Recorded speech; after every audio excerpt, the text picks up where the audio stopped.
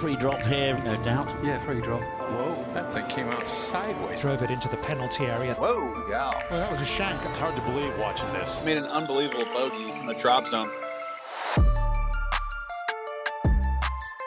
Hello, folks. Welcome to the first August episode of the Drop Zone. This is Sean Zock, joined as always by Dylan DeChambeau. Dylan, how are you, buddy? I'm doing great. I am happily settled in my home. Unlike Sean, the limbo that's happening at the Wyndham Championship right now, where everyone is in limbo. We've got players tied for the lead, two of them right now. We've got Justin Thomas's season hanging in the balance. There's a weather delay, but the Drop Zone does not do weather delays, so here we are. How are you?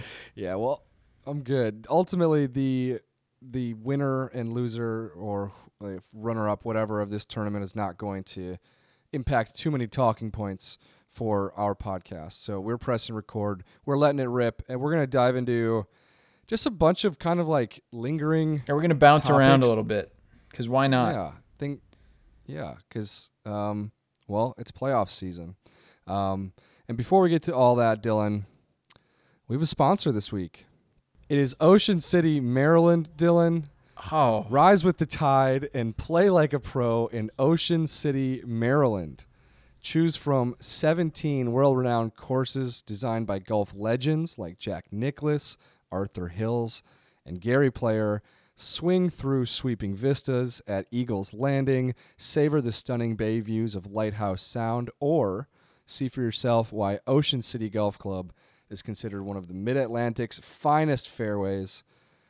Whether you're sneaking in a quick round on a family vacation or going all in on a golf getaway, that'd be more my speed, Ocean City, Maryland is a place to be, where you don't have to be a legend to play like one. To learn more, visit ococean.com. That's ococean.com to learn more. Dylan, have you ever been to Maryland? I've been to Maryland. I've been to all 50 states. I've been to Ocean City. I've poked my head out there. I've not played golf in Ocean City, but it's really cool. It's like out on this little spit. It's just a really, really narrow island, basically, that runs north to south, and there's water everywhere. I mean, it's aptly named. I would say as far as branding goes, Ocean City, that sounds like a place I'd like to spend some time. Absolutely. I have also not been to Ocean City, but I'm always curious when people say it's out on a little spit. Yeah. I know that means it's out like a middle mini peninsula or something. Yeah. That's a good question, what spit really means. Sort of seems like spit means whatever you want it to mean. But no, it's like, I mean, a fancy man like yourself might be more familiar with like Palm Beach, how that just sits out on essentially an island and there's an intercoastal. This is sort of similar to that. All right. Well, we've cracked the code on spits, peninsulas, and the golf courses you can play when you go to them. But Dylan, as you said earlier, not cracked is the code of Justin Thomas's next month. JT is currently 71st in the FedEx Cup. There are like a handful of golf holes to be played in this tournament, and he needs someone to come back to him because if you're not top 70, then you're not moving on. And so he needs Steven Yeager, Michael Kim, or Adam Svensson to back up to allow JT into the top 10. He knew he needed a top 10. Goes out and shoots 68 today. I will say, though, Dylan, this has been a storyline that has kind of carried us through the really low interest time between the FedEx Cup playoffs and the British Open. This happened last year, too. You had a bunch of guys, they take vacations kind of during this late July, early August stretch because they're not that interested in racking up points. But JT's pursuit of a couple different things was super entertaining. His pursuit of the FedEx Cup playoffs, and as a result of that, his pursuit of like a captain's pick into the Ryder Cup. He, like, whether or not someone comes back to him and allows him to make it to next week in Memphis, the question now kind of hangs in the air. Like, has he done enough? He missed the cut at the British Open. He missed the cut at the 3M Open, and he didn't really contend this week, but he beat 140 professionals. Like, to Zach Johnson, is that enough? Those kind of questions, the bogey he made on 16 today are all going to like really nag at JT, whether or not he plays next week. But I got a feeling he just hasn't done enough. That's kind of where it kind of levels out for me. But do you feel like he has? My instinct is no. I mean, we did a little rundown last week of all the players that could take his spot, and my sense is that someone is going to go out there and grab it the next couple weeks. Between Memphis and the BMW, someone is going to play well that's in that in-between zone, whether it's, I don't know, like Tony Finau jumps to mind. Like, what if he finishes top 5 each of the next 2 weeks? Are you suddenly going to say, well, he's hot? JT was impressive this week. Like, it's one of those situations where the microscope is very much on him, so you see a lot more golf shots than you normally would. But after a fine, kind of soggy opening round 70, he played great the rest of the week. He shot, 5 under the second round, 65, 66 third round, and then 68 on Sunday, which was just a really clean card until 16. So he had 1 birdie and the rest pars through 14. Made a sweet eagle on 15, and then just shorts this 9-iron, hits the front of the green on 16, rolls back off the front, hits a pretty uninspired chip, which is kind of sad that he was undone by a chip. I don't know if he was sitting in a divot or just outside a divot, but either way, he led the field in chipping this week, but that was not a great one. Made bogey. What happened on 18? Because I missed it. I stepped out, but I saw some clips are circling around. Yeah, I mean, he launched his tee shot into the trees left, which is like, oh, damn, that's kind of how your season's gone. Like, you've been all over the place with driver, and it's not helped you as much as it's hurt you. And he contorts his body from the pine straw to hit this ropey hook and, gets through madness. He's sprinting out to the fairway to see if you can get a look at it. It was a pretty cool highlight. Comes up short of the green and then gets as close to chipping in as you can really get without doing it, which was tough. He falls backward, like in the fairway, like hands on his head, like can't believe that this didn't go in it. 2 hopped, kissed the flagstick, kissed the edge of the hole, and then like rolled out to 6 or 7 inches. And if that drops, he's in, which is nuts. Since it didn't drop, he might not be in. And so I guess what I said earlier about it being an entertaining storyline is it came to a head on the final hole of the regular season for him, potentially. And this is just a boring time of year. And to have like a true elite player going through some kind of weird, just a weird time, weird finishes, weird things going on in his golf game, in his head. That's been super entertaining for the past few weeks. And so, like, even if he comes up short, I think kind of kudos to him for going about it in the most aggressive way possible, for trying to chip in on 18, for trying to rope hook it from the trees on left of the fairway, for flying back from Liverpool to Minneapolis to play the 3M Open, for committing to the Wyndham Championship. Like, he basically saw everything as an opportunity rather than, damn, I'm getting worn down. Like, yeah. let's throw in let's wave the flag here. That's a great point. Throw in the towel. Yeah, no, I liked his attitude about everything. And the other thing is that, well, there are a couple high profile exceptions to this, but he's probably been playing better than you would think. And the high-profile exceptions are just a couple really putrid rounds at major championships at the Open and the U.S. Open. But besides that, like, if you look at the, strokes gained numbers and stuff like that, he's clearly one of the top 70 golfers on the PGA Tour. It's just that the FedEx Cup overvalues top finishes, or I guess it's up to you if you think they overvalue them or not. Relative to strokes gained numbers, they emphasize top finishes, and JT just does not have all that many of those. But yeah, I mean, I think it's a really good sign. Obviously, this is not a signature field, but to show some life under the microscope It's good stuff. Well, I think it is an endorsement of what this new system, the entertainment factor was an endorsement of what the new system will be, which is this pursuit of top 70. You know, it brought very important players like Adam Scott and Shane Lowry down to North Carolina this week. Like there's going to be year over year, if the schedule stays the same, this pursuit of being top 50 and also top 70, because top 70 gets you into the playoffs. And if you're 71st, if you're 81st, like it's just not a place of comfort. And so years past, it's been, if I'm entering the final week of the year and I'm ranked 100th, I'm good. Right. I'm in the playoffs. I've got my card locked up. Things are going to get kind of weird. The gravy train. Yeah. But like now, if you're ranked 100th, you're a little worried. You're like, I have to play those fall events to make sure I stay top 125.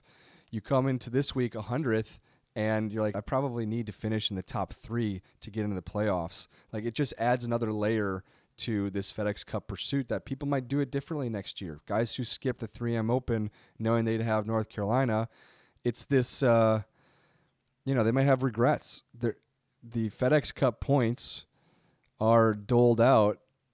You don't lose them. Like, once you got them, no one takes them away for bad play. So you just try to rack them up. You try to add to your total every time you play, and the only way you can do that is by playing. So I thought it was just kind of the entertainment factor, even if this is the nerdiest of the nerdy stuff, is an endorsement of what the kind of future you're in or you're out playoff system. Because, again, top 50 and top 70, they lock up everything that they want to do next year, and that's where the big money's going to be. So that's kind of the hidden factor here is like, yeah, you can make a good living still being 100th in the world, but you can make a fantastic living being 45th in the world. Two things on this. One, let's talk about the actual implications for Justin Thomas's 2024 season, because I don't think there will be many. I think that there are a few sponsored spots available in each of these signature events, and I think that he will be very likely a recipient of those sponsor spots. If he can keep himself in the top 30 in the world, then that will also get him in those events. So it's not like we're suddenly not going to see JT in there. But as a result, there is a ripple effect here of someone else won't get those sponsor exemptions if he is getting one of them. So a little bit funky, but I think the immediate short-term effect, if he doesn't make it, that means he won't get another chance to show off his stuff for Captain Zach Johnson. And as a result, we're going to be looking for other guys who could step up, which brings me, Sean, to the question of whether Bryson DeChambeau's 58 today does anything to sway you in terms of his Ryder Cup positioning. No. That said, I don't know what Bryson's relationship with Zach Johnson is, and I think that somehow matters, oddly. I don't know if we should add any fuel to this fire, because this is the first live golf event that Bryson has won. This is the first time he's played really, really well, but he put on a wicked display of the type of golf that we used to see from him this weekend. Shot 9 under on Saturday, 12 under on Sunday, 58, lowest round in live golf history. I think probably the lowest round of Bryson's career. And you remember how spellbound we were after Winged Foot, and you remember how basically everyone's response is, this guy is going to do this. He's going to make it look easy to go super low. He's going to bomb his way around Augusta National. He's going to win the Masters by 5. Now, that obviously fizzled. He got fat, he got big, he got muscular, and that wasn't great for his health necessarily or his golf game. But he seems to be kind of back. He's been ascending throughout most of this summer, hasn't been winning, but this kind of feels like, okay, he could be peaking. Now, what does that look like? If you beat the entire live golf field by 6, that feels like something. And if you do it again next week at Trump Bedminster, that feels like a big something. I I think it comes down entirely to like what relationship he would have with Zach Johnson, and I wouldn't bet on it, I guess is what I'm saying. But something to talk about, something to think about. Yeah. Yeah, I mean, I guess if he goes and does it again, not 58, but if he goes and wins next week, it's so weird, man, trying to figure out how to compare across these different leagues, because the format is different and the competition is different. The incentives feel different. I mean, you've got DJ played a nice round today to get himself to 32nd. He's someone that people had been talking about for a live spot. Patrick Reed, 37th. People had been talking about him. Brooks Koepka, 41st.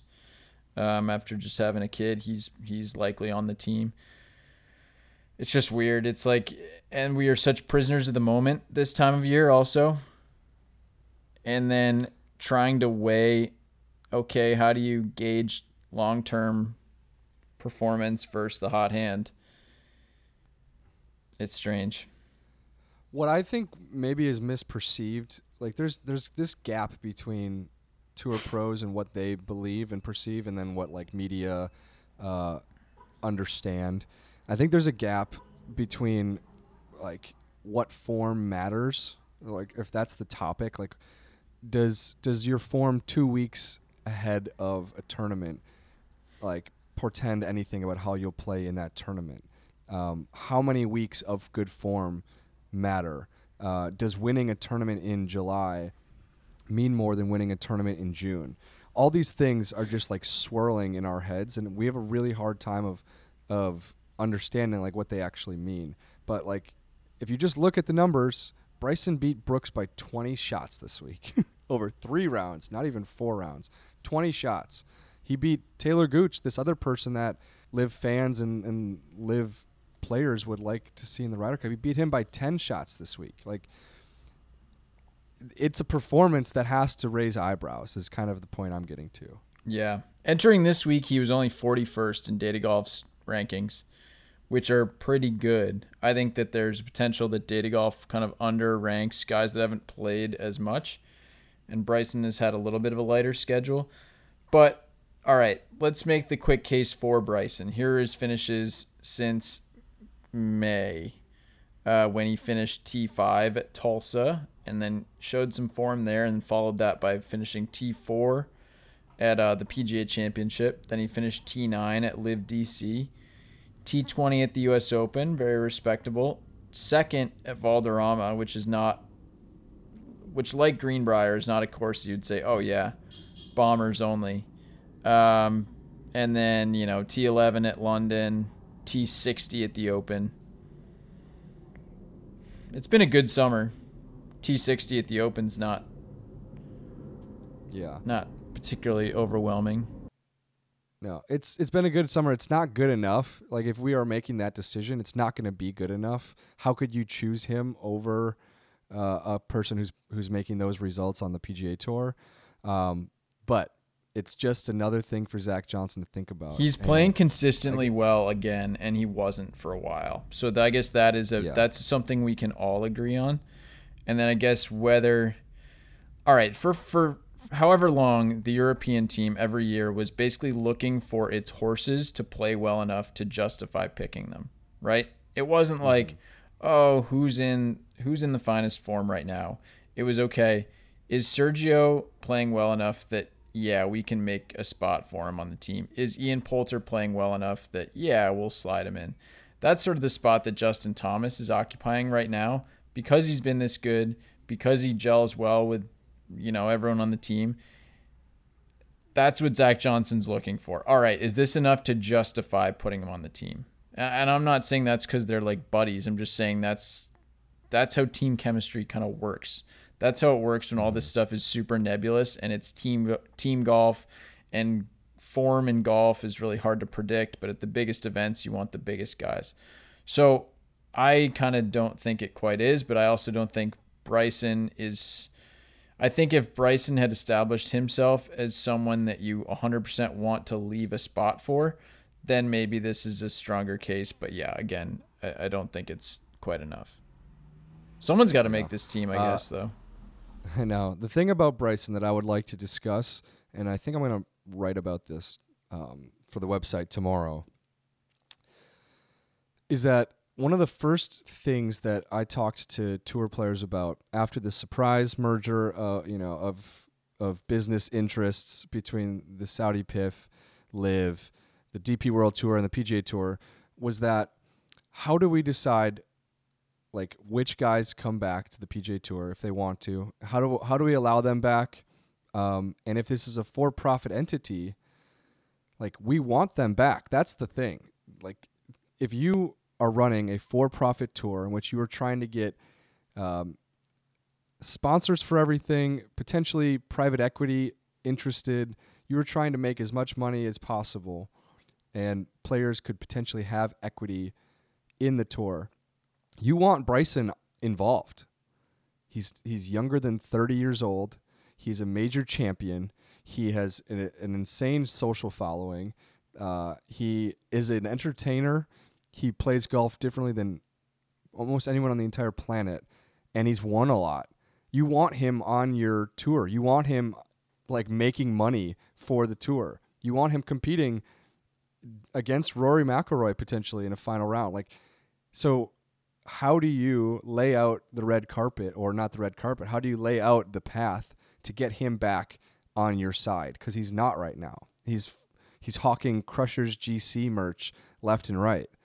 And he's probably shown less interest in getting back in the good graces of anyone on the PGA Tour than maybe, say, the likes of Brooks or DJ. I think it really matters if Bryson's going to be playing golf at this level, not doing it on the PGA Tour. You've hit on a few things there that are all confusing, but, like, are going to get figured out in the next few months. And I think one thing that really no one seems to know is whether this deal is actually going to get done, or if we're going to go back to two different train tracks kind of going in parallel but getting slightly further apart as time goes on. So the top LIV guys seem pretty content, right? They don't seem eager to come back and play the PGA Tour. That's what Phil has said. That's what John Rahm has said. That's what some of these guys have sort of made clear. I think one of the biggest issues is still going to be, like, look, in these negotiations, when there's nothing clear, what's on the table is going to keep shifting. And so this idea that, okay, yeah, Jay and the tour are going to have complete control over LIV, like, I think that's going to be a central tenet of what is being negotiated. And I'm sure that as Yasir is spending more time around LIV as the year goes on, yeah, he's probably hearing from some of those guys that, yeah, we'd like this thing to continue, not just in 2024, but beyond that. So I guess that's one thing.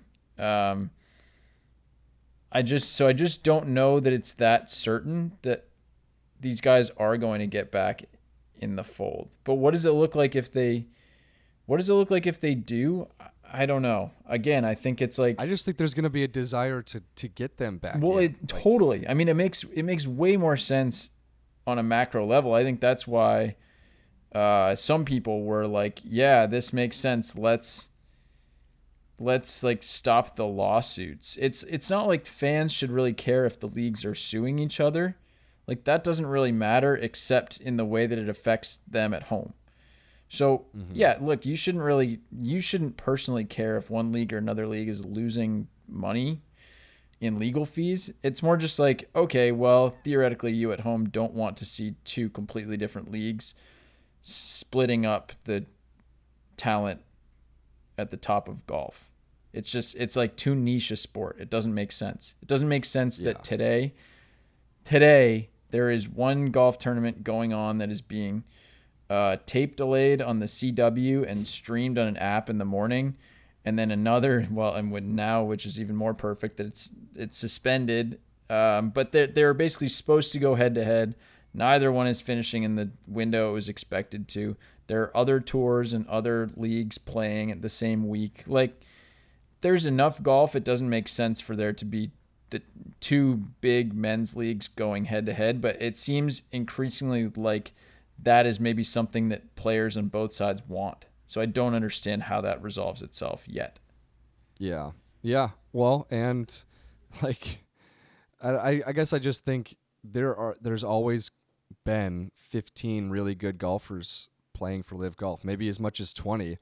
And there have been moments where it felt like the PGA Tour was lacking those guys. And I guess today felt like that to me. Is what you're saying basically like today was a reminder that like Bryson is one of the dudes? Bryson is one of the dudes that like moves the needle. Because with some of this Live stuff, I was amazed at how quickly the world could forget about some people. Patrick Reed really disappeared from our collective consciousness for a little while, I feel like. And there's some other, like even Brooks when he wasn't playing well, like DJ just doesn't really get thought about very much. It's amazing how quickly we move on to kind of the next guy that's playing well. And even when you think about Will Zalatoris, like he was playing golf on the PGA Tour this year in 2023. He was like an established guy as recently as this year. It feels like a long, long time ago that he was playing golf. Like we move on quickly. But yes, I fully agree. Bryson, when he's playing well, and Brooks, when he's playing well, like those were two of the top newsmakers in all of golf just a couple of years ago. And they were very central to the messaging of the PGA Tour. So I think that the PGA Tour, it keeps getting talked about as a product. And that product is much, much stronger when you have those guys involved. Yeah. And I guess the last addendum to that point is just I think players will care about it. I think guys on the pack will care about the product more than they ever have before. The policy board will care about the product, and they're still pissed about the idea of being sued by the likes of Bryson DeChambeau. But ultimately, all these dudes are just competitors, and they want to win against everyone. They want to know that they're winning on the best tour in the world, winning the tournaments that the best players are playing in. So I don't know. It will have to get resolved in a way, or else we'll like the narrative surrounding Live it'll be tough to understand like the meaning of it all. Yeah, into perpetuity. We've got a few months. Tiger entering negotiations is interesting because if what people say about Yasir is true, that part of what he's looking for is this seat at the table, is this clout, is this sense of being part of the important conversations. Having Tiger there seems like that would be something that he would respond positively to. So assuming Tiger is now on board with trying to get this deal done, which is a bit of an assumption, but I think he's at least interested in seeing if it makes sense, then yeah, I think that's probably a sign that it would happen. It's just there's a lot unknowns, Sean. Maybe I'm making that far too clear. Who's the player of the year right now? I guess I'm old school. Like I still think pitcher wins matter when you're evaluating a guy like for the Cy Young. So I guess it's Jon Rahm. That would make you old school in a bad way. No. All right, so here's the thing. I think that the advanced stats are good at measuring, are better at measuring sort of the baseline that you played at, or in the baseball example, like who a better pitcher is going forward and was. But I still think at the end of the day, it's sports. It's a results-based business. If you told two players at the start of the year, hey, you can put up insane strokes gained numbers and you can rack up all these top 5s and top 10s, and then you say, or you can win a few times, including the freaking Masters, a few PGA Tour events. Like, it's just sort of pretty clear at the end of the day to me, I guess, that Jon Rahm and his accomplishments outshine Scottie Scheffler, even though Scottie Scheffler has been a better baseline golfer very clearly. Is that fair? So no, it's definitely fair. It's an opinion. The Rahm stats are 4 wins, one of them a major. He won in Hawaii. He won in LA at the Genesis. He won the Masters and the Amex. Yeah. So like all these things happened in the spring and even the winter time. Scottie Scheffler wins in Phoenix, designated event, wins the Players a month later, mega event, not a major, but it's the Players. And as far as your results-based pitcher comparison, I mean, he had more quality starts than Jon Rahm did. 19 straight top 12s. Like, he had some nice podiums too, which I'm a huge proponent of. So I mean, there's a strong case. He got the bronze at the U.S. Open. He got the silver at the PGA.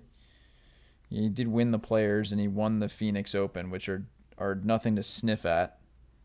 Yeah, I guess I would vote for Scotty because I thought it was so impressive, of course, across the entire season. I thought that every time he made a cut, which was every single week he played, it was like, okay, so he's going to contend. He's just going to. Yeah. And he just crept up the leaderboard every single time he played. And that type of existence, that the weight that he held on a leaderboard, I think is the thing that PGA Tour players looked at. They looked for his name on the leaderboard. Crap, Scotty's playing well. He shot 64 on Saturday. Gosh, now he's in the penultimate pairing on Sunday. We got to worry about him. His like gravity felt more significant. I mean, his numbers are insane. Even the T23 at the Open was like, at no point was he ever a factor in that golf tournament, but that leaderboard gravity, it was like Friday he had no business making the cut. He got up and down from a bunker on 18 to make it on the number, and then didn't play well Saturday. Was, looked kind of off during his warm-up and just seemed like a complete non-factor, and then I think shot the round of the day on Sunday. Just to look, if you keep playing golf, this guy he'll sift upwards in a significant way. And that's his worst result of the year. He, of all the players who made the cut in all the majors, he had the best score. Like, no one performed better in majors than him, and he just didn't happen to have his name atop any of those individual leaderboards. So he would get my vote. I think, unfortunately, you might be right, though. As it stands currently, there are still 3 more tournaments. Jon Rahm is leading the FedEx Cup. He is beating Scottie Scheffler, and so he has a narrow advantage in terms of the strokes that are going to get doled out to these guys as they go to Eastlake. So much can change. If you win the FedEx Cup, that still tends to be a really big deal for PGA Tour players, and that's who votes in these things. I know that winning the FedEx Cup has been a huge deal in the past. It has helped swing people away from voting for guys who have fewer wins, and one of them being majors, right? Jon Rahm didn't win Player of the Year a couple years ago when Patrick Cantlay was winning playoff events. Yeah. Brooks Koepka did not win Player of the Year against Rory McIlroy when Rory came out and he did not win a major, but won the Players and then won the FedEx Cup. So there's plenty to be decided, and I just think that players tend to vote with the FedEx Cup, and they vote with wins. So yeah, you're probably right as it currently stands. We'll see if Scotty's still hot. It is a little bit muddled. Like, there's some marks in each category for sure. Because Scotty won, it's the PGA Tour Player of the Year. It's not like, there's a different thing that the golf writers vote on that is, I'm not suggesting has more credibility, but would take the majors into greater account than the way the PGA Tour lays it out, which is gonna pump up the Players, relatively speaking, which Scotty won, and probably put less emphasis on the majors. Other topics that we should discuss. Very quietly, Celine Boutier has won back-to-back tournaments on the LPGA Tour. She won the Evian a week ago. That's a major. And then she won this week at the Scottish Open. 2 very different golf courses, 2 very different scenarios. Now she goes to Walton Heath, an even more different golf course in a different country down near London. Hottest player in the world, kind of, right? Yeah. Yeah, I mean, I did like a little photo shoot with Celine and Danielle Kang at the start of the year. And that was my first time spending real time with her. And so I kind of was, we did like a chipping lesson together. She's got a strong short game. But I was kind of keyed in on her season after that, and it was fine. It was solid, but then suddenly just ramped it up. Her win last week was so cool in France. A French woman, the only French golf major to have a French woman win that, was super sick. I think she's like under the radar, but pretty cool. Like I was blown away by her, I guess, quiet confidence, her kind of clarity of thought around her career, how she approaches things.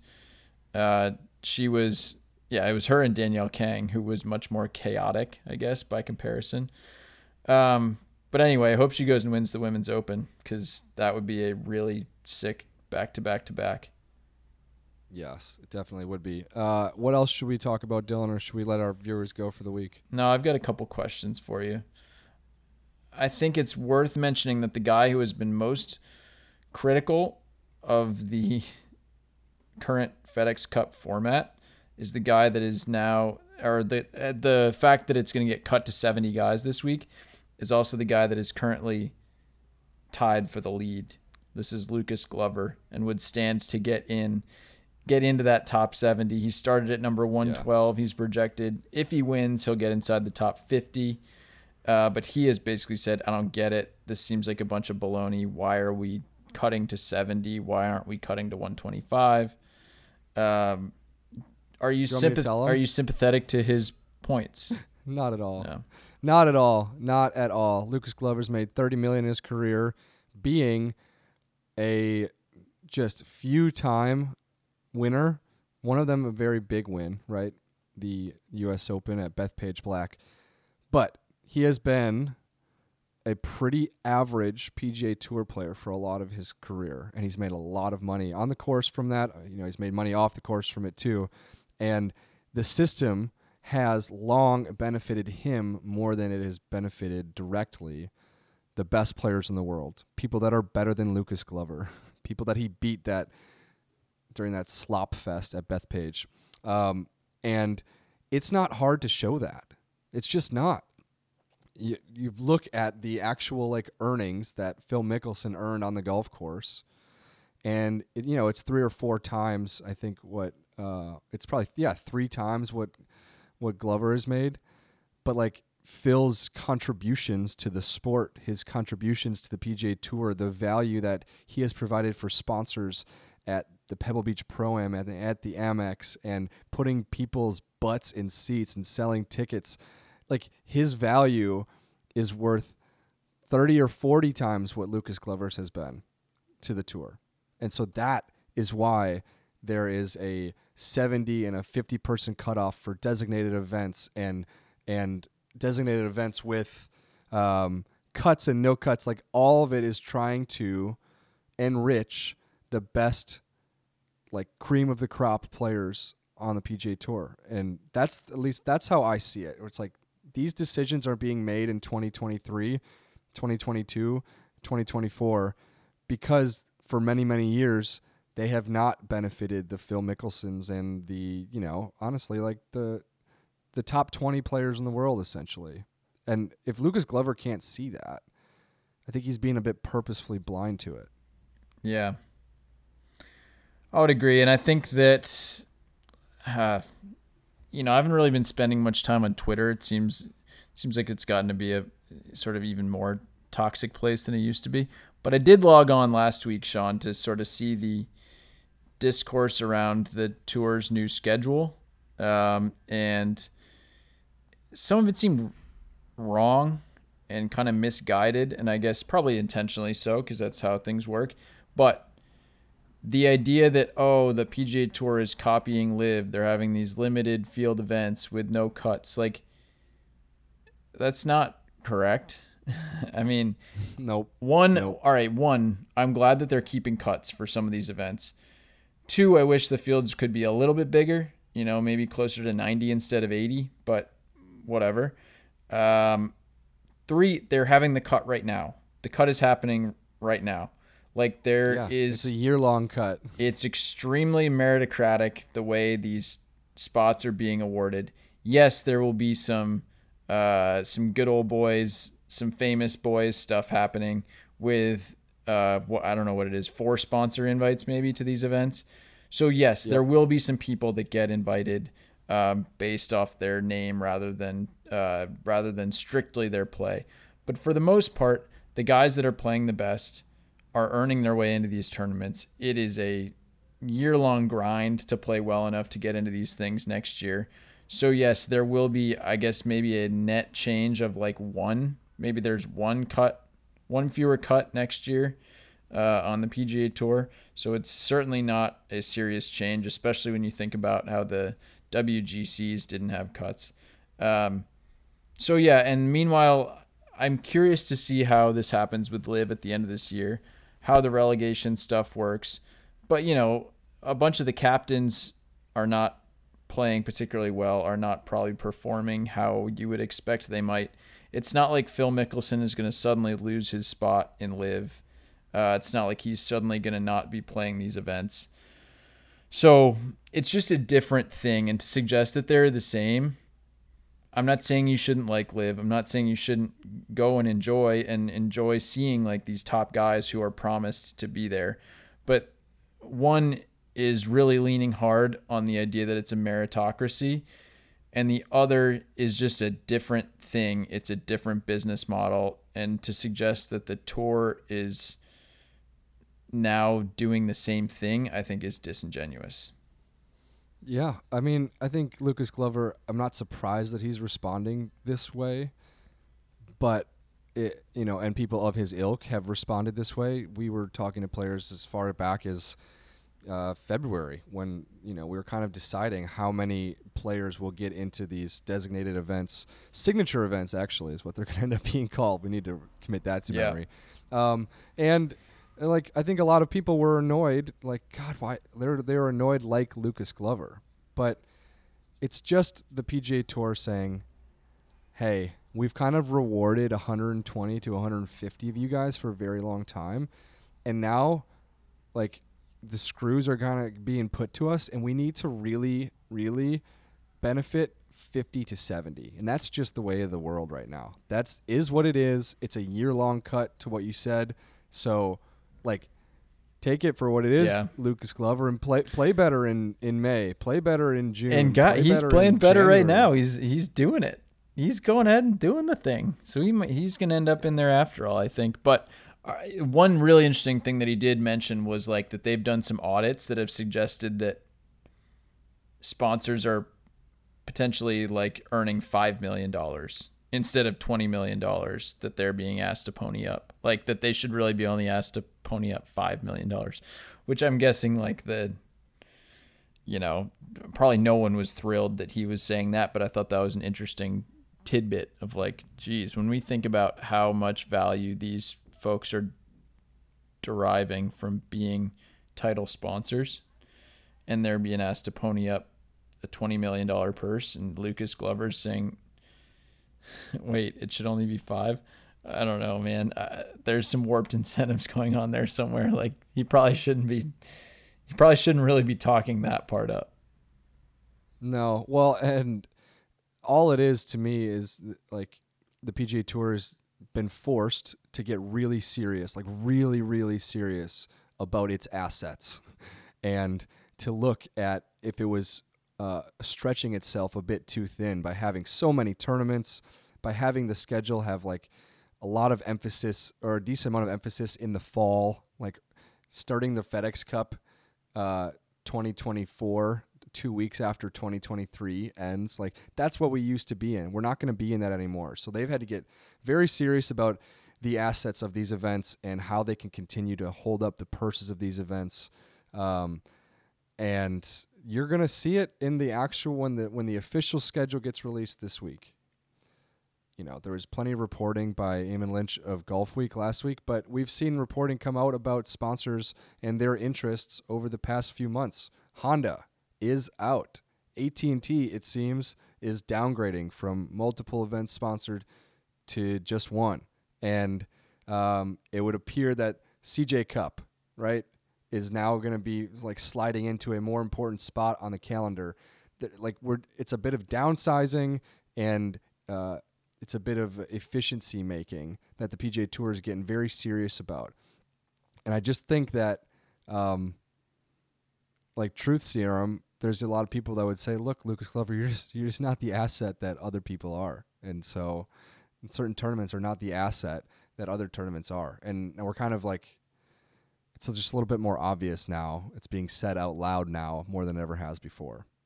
Well, Lucas Glover, I will say, can just roll the hell out of the rock right now. He switched putters. It's long putter season right now. Ben On is in the top 3. Adam Scott is in the top 6. Half of the top 6, I guess, are rolling with the long boys. Sean, happy playoff season. The regular season is, well, we're still stuck with it about 4 holes from being completed, but I'm glad we didn't wait because it's Sunday evening. I hope everyone, by the time they listen to this, has already enjoyed their Sunday evenings. We love you guys. Do you have anything else to say? Yeah. I have a special happy birthday shout out to Emily Dahl DeChambeau, Dylan's wife. 31 today? 32. 31. We would never talk about a woman's age on this podcast, but 31. My age. Happy birthday, Emily. All right, Sean. We'll see you next week.